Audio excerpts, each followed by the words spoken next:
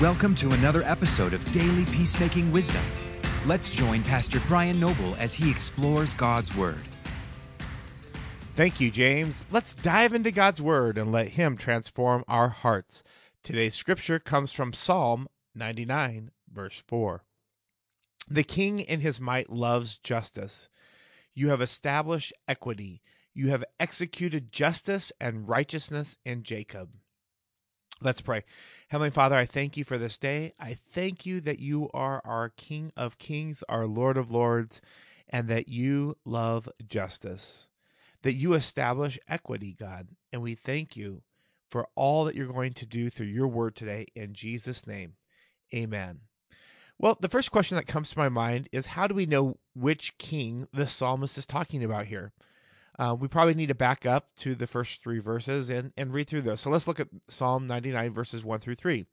The Lord reigns, let the people tremble. He sits enthroned upon the cherubim like the earthquake.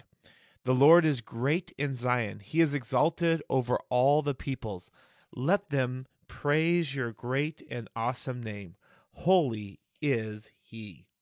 The king is the King of Kings. And what does he love? In his might, he loves justice.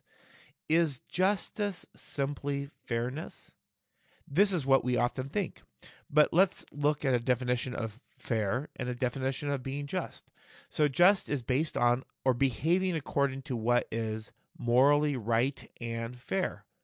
Fairness, or being fair, is in accordance with the rules or standards or legitimate. So as humans, we tend to believe that God is just, but that we are the ones who know what is fair. No, the truth is that God is both just and fair. When we limit God to justice and say that people get to define what is fair, we are playing God and will end up on the wrong place every time. God sees perfectly, so his view of justice and fairness is trustworthy. He always follows the beneficial rules that he has established in this world. Sometimes the wickedness and suffering in this world causes us to think that God has forgotten about fairness. But I want to remind you that God loves justice and that encompasses fairness. In this psalm, we see that our appropriate response to God's greatness is to give him praise. So in your relationship with God, how do you see him? Is he your buddy or your king? He lovingly invites us to go to his throne confidently and find grace, Hebrews 4:16. At the same time, it is a throne. Our Lord is a holy, reigning, great, and awesome God. Because he loves justice, you can trust whatever he does.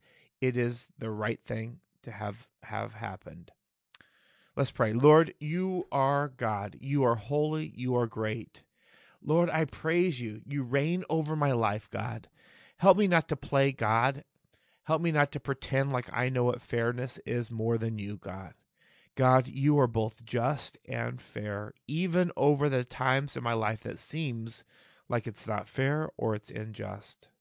Lord, I give you my circumstances. I give you my life, and I say it is yours. God, we walk with you, and we say that you know what is best for us. In Jesus' name.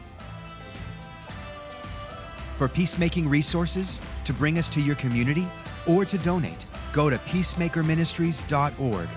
God bless, and go make peace.